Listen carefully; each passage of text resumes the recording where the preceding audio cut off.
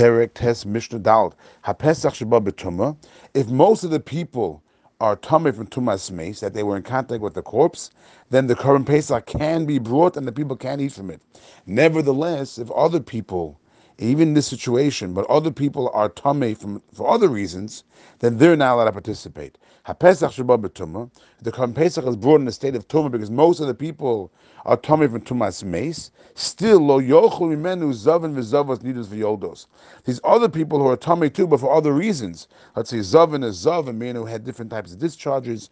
V'zavos, a woman who had these bodily discharges that make her a zava. Nidos, a woman who menstruated. V'yoldos, a woman who gave birth. Any of these people are not allowed to eat from the current Pesach, even though the people who are eating from it are also tummy. This is based on a verse in the Torah. But however, if these four people eat from the current Pesach, peturim mikares, they're exempt from kares. Kares is if someone eats from the current Pesach when he's tamei.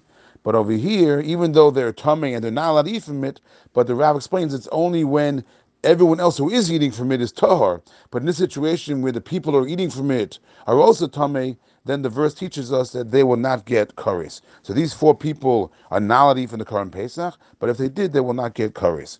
But however, if they would go into the temple when they're a zav or zava or nido or yoledes, and they went in that state, then they would get kares for entering the temple, because there's no exemption. But Rabbi Eliezer pota afal b'yes migdash, even though the first opinion held that they would get kares, Rabbi Eliezer bases on the verse that in this situation where most of the people eat from the current Pesach because they have tumas mace, and these people are not allowed to eat from the current Pesach or enter the temple, but if they enter the temple, they also will not get kares. So according to Rabbi Eliezer, not only will they not get kares for eating from the current Pesach, which they're not allowed to do, they also will not get kares if they enter the temple in this state of tumah.